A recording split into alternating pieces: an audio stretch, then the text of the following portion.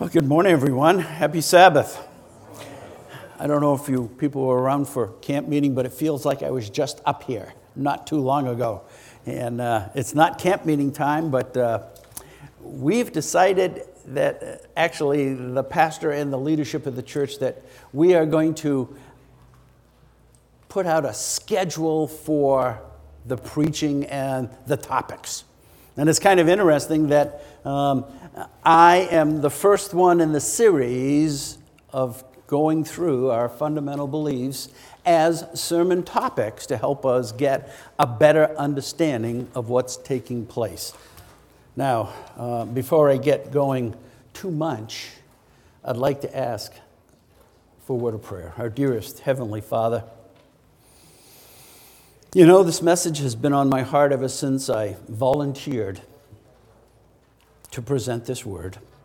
I ask now, as I've asked this week, that I feel your presence and your guidance, and may I empty myself of self and be filled with your Spirit, I ask, in the precious name of Jesus. Amen. You know, it was kind of interesting that you may have seen a number of us church leaders being absent on certain Sabbaths.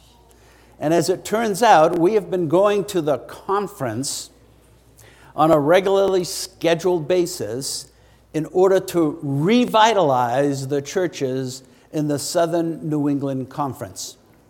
Now, we may ask, do our churches need revitalization?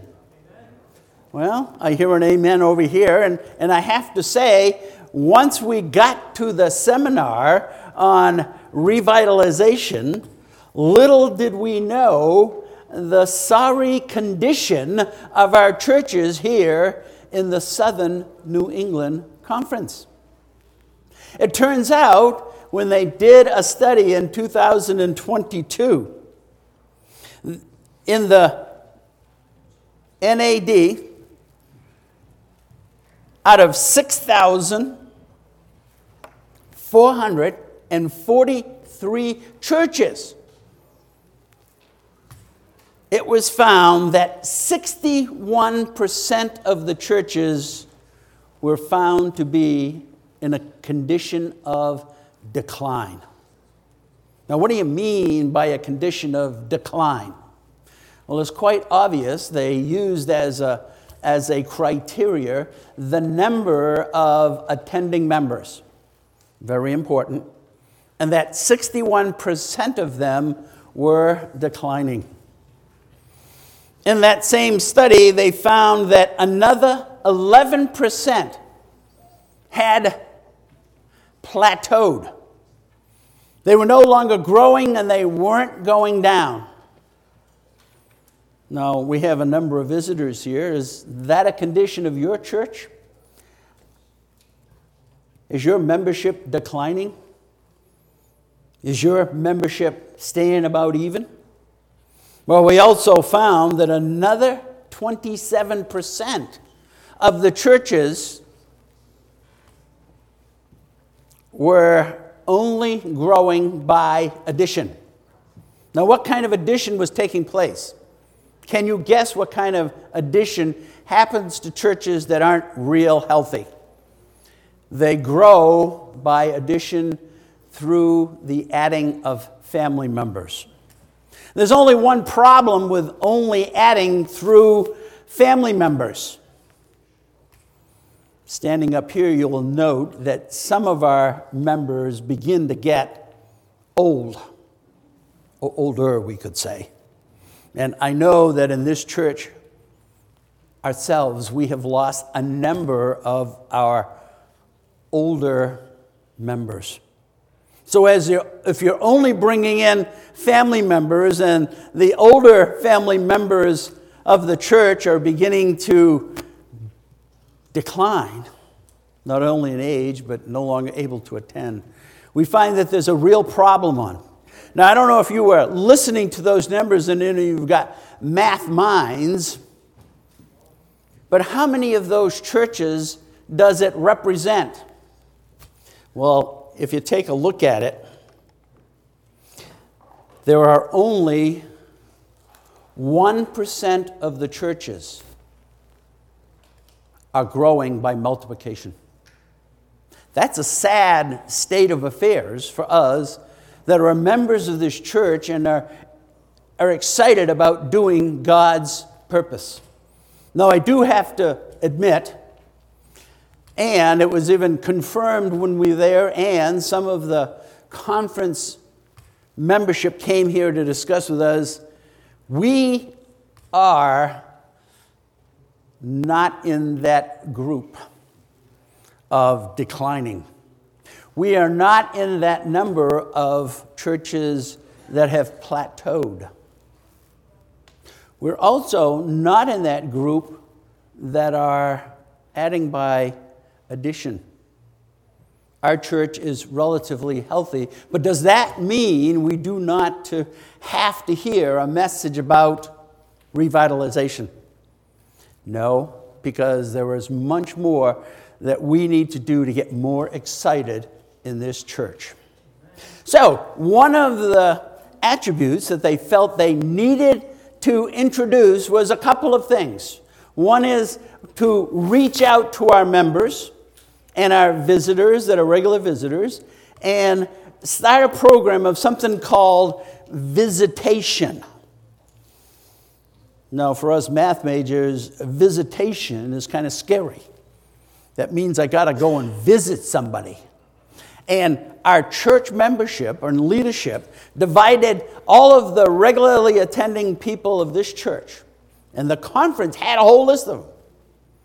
And they divided all the membership up amongst the elders, the women of Israel, to select a number of people, and we are trying in a 3-month period to visit everyone in this church. Is that exciting that you would get a visit from someone in leadership of your church? Will you be interested in that? That's very important. Well, the second thing they also recommended was that we start a preaching schedule in which we would, over the course of a year, have a sermon dedicated to each of our 28 fundamental beliefs. I mean, it's hard to believe that we have a whole congregation of Seventh-day Adventists, and I have to dare say that many of us have not spent much time learning and understanding our 28 fundamental beliefs. Now, I'm not going to ask you to lift up your hand to see if you recognize yourself as one who does understand all 27 fundamental beliefs or don't understand all 27 fundamental beliefs. However, I do have to say that I've been a member of this church since 1987. And it wasn't until this year that I first went through all 28 fundamental beliefs in order to prepare a young family for baptism. And it's going to happen, I'm excited, in 2 weeks. A whole family of 4 are going to be baptized. And I've just started with another person willing to be baptized or wanting to be baptized.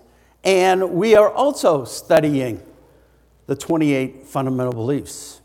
And even more exciting, the pastor just finished a baptismal study with a young person who's also going to be baptized in 2 weeks. That's what it means to have a church that's growing by multiplication and not just family. But you know, I was looking back over my journey, we could call it, in becoming an Adventist, and I have to say that I don't remember ever having been walked through the 28 fundamental beliefs. Did any of you ever have that problem? Or were you just, I want to be baptized and I want to be baptized now? Man, and don't confuse me with all the facts. I know enough of them. That's me, you know. Because I have a long history when it comes to the church, and I think that says what? Huh? My own experience. If you can imagine 35 years ago, I was living in Washington, D.C., just inside the Beltway up north in Maryland, and my young, beautiful wife decided that she was going to start a physical therapy practice. And I have to say, she is a great physical therapist. Unfortunately for you, she just retired, so too bad. No. But the one thing that happened is that in order to start this practice in our home, she decided to send out letters to every orthopedic doctor in the area. Great idea, right? Yeah, I thought it was a pretty good idea. Because I was her office manager and I did all the typing, so no problem.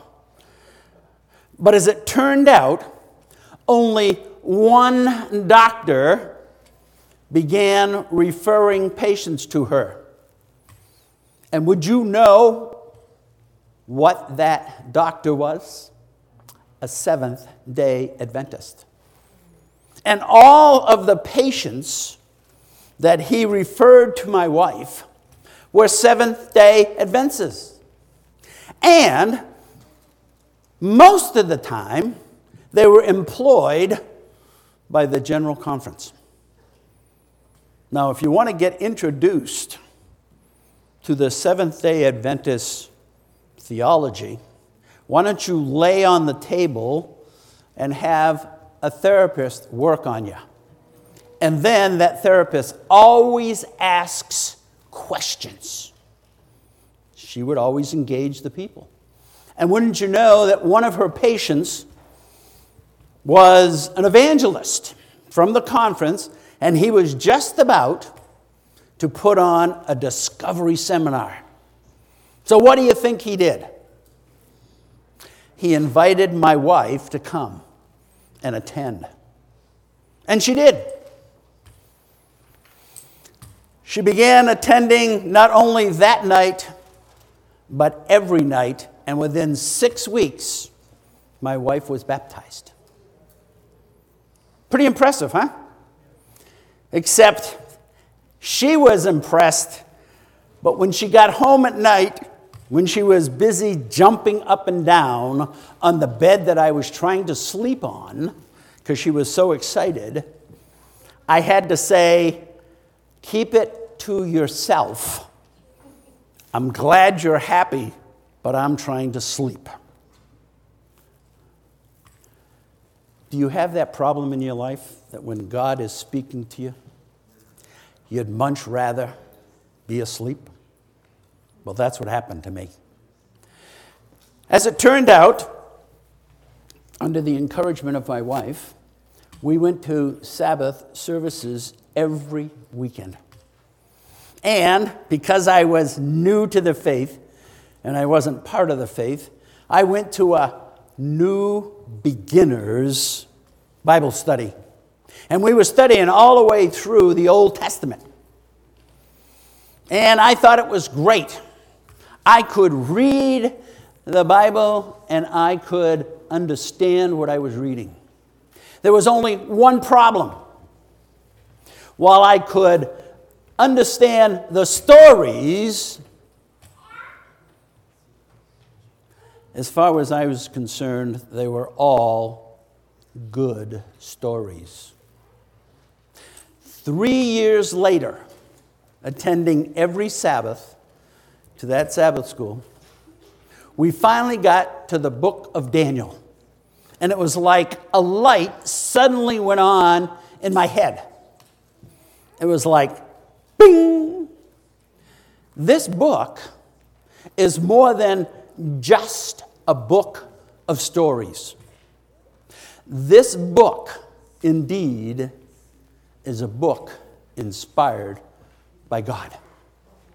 And when I came to that realization, that completely changed my whole attitude and relationship to the stories that I had been studying. I don't know about you, but the reason I picked the title here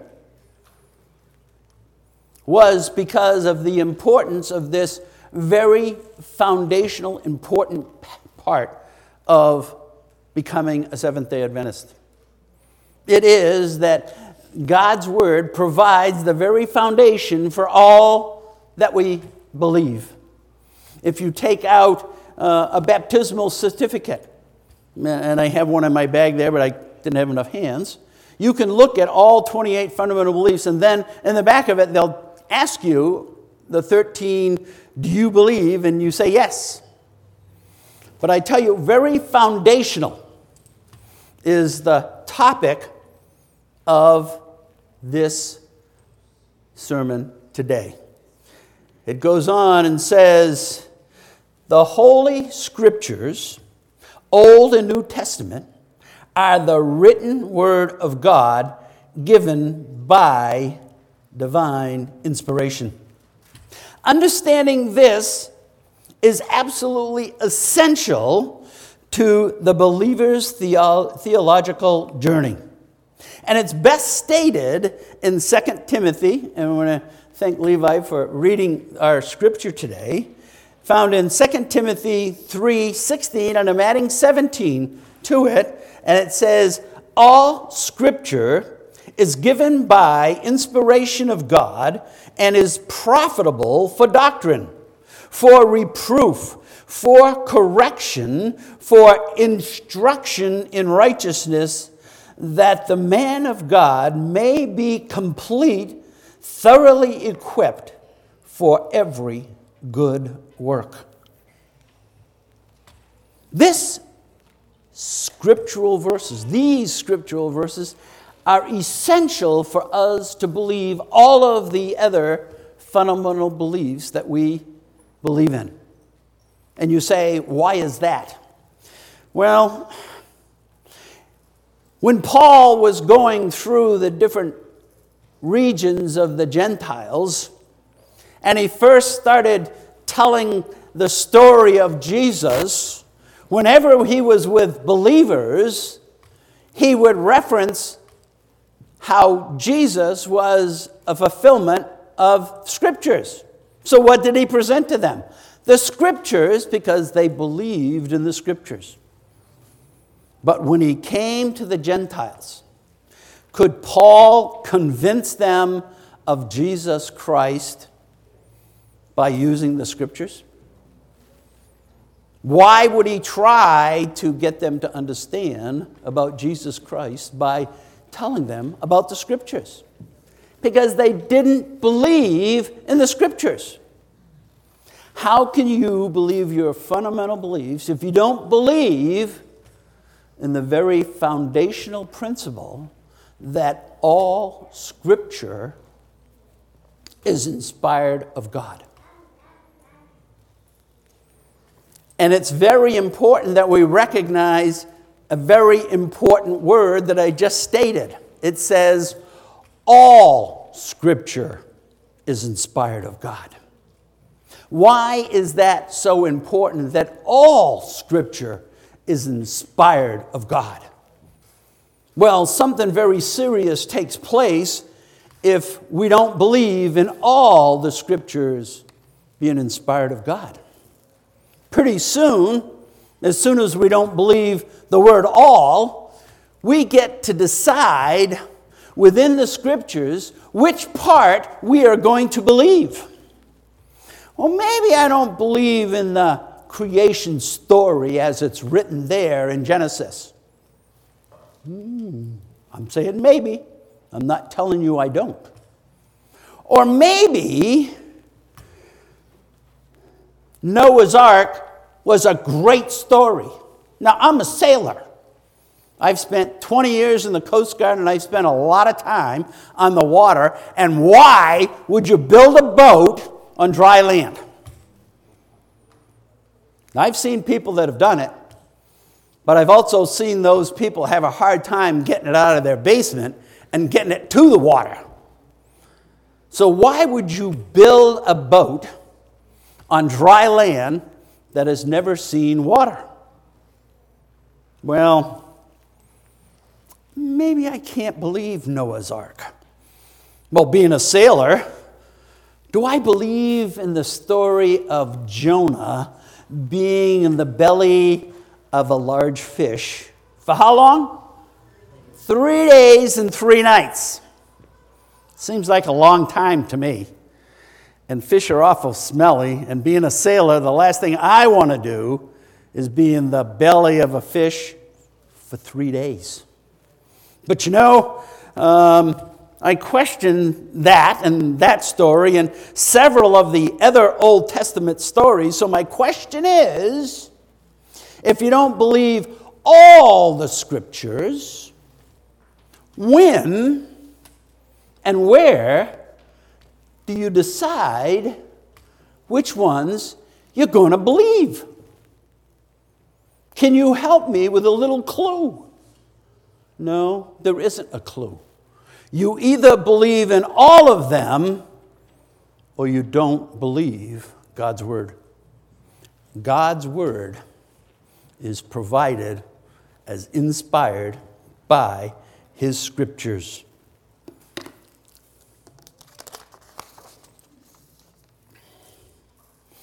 How do we know it's the truth? Well, it gives us all the guidance we may need. And if we want to know the truth about God, where do we go? We go to the Scriptures.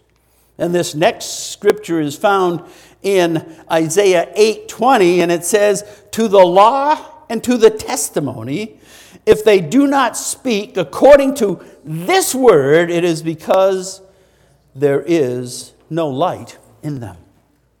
Wow. If you hear a message about God, where do you take it? You have to take it to Scripture. And if you can't find the evidence there in Scripture, do you believe it? No. You have to believe that the Scriptures are the definitive truth about God and His guidance to us.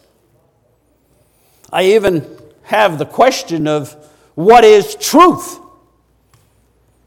Well, we just said, go to the testimony, because that's where we find it as we go through it. And then we see when Jesus was going before Pilate, and Pilate was questioning him, found in John 17. No, is it John 17? Yes. Before we get to John 17, John 17, it says what? Sanctify them by your what? By your truth, for your word is truth. But when Jesus was before Pilate, what did Pilate say? Pilate said to him, "What is truth?" And when he had said this, he went out again to the Jews and said to them, "I find no fault in him at all." Did Pilate understand what truth was? He was questioning what truth really was.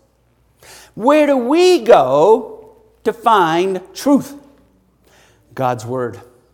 Because God's Word is indeed found in His Scriptures. If Pilate had known the Scriptures, he indeed would have known the truth. Paul, in writing to the believers in 1 Thessalonians 2:13, reminded them that they received the truth not from men, but from the Word of God.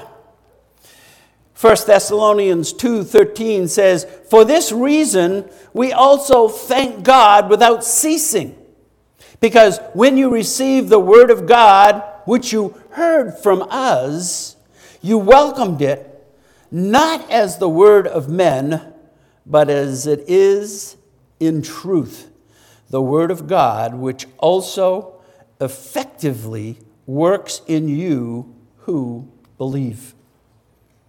Where do you get your truth? It has to be found in God's Word. And it is found in God's Word because His Word is indeed inspired by Him. Paul was confident about God's Word. As a matter of fact, he penned in Hebrews 4:12, "For the Word of God is living and powerful and sharper than any two-edged sword." And it is something that we can depend on. And why can we depend on it? Because it remains His Word. It is unchanging. And we're told that while it is a living Word, and it's living because it is real and it invigorates us, but at the same time, it is the same yesterday as it is today, as it will be tomorrow. And we can depend on it to place our confidence in His Word. And it truly is something that we can depend on. We see in God's Word that it says, every word of God is pure, and He is a shield to those who put their trust in Him. His Scriptures provide us with the faith and confidence that we can go forward and know what we believe. Because at any time, if we have questions, we know where we can go. And that's to God's Word to understand.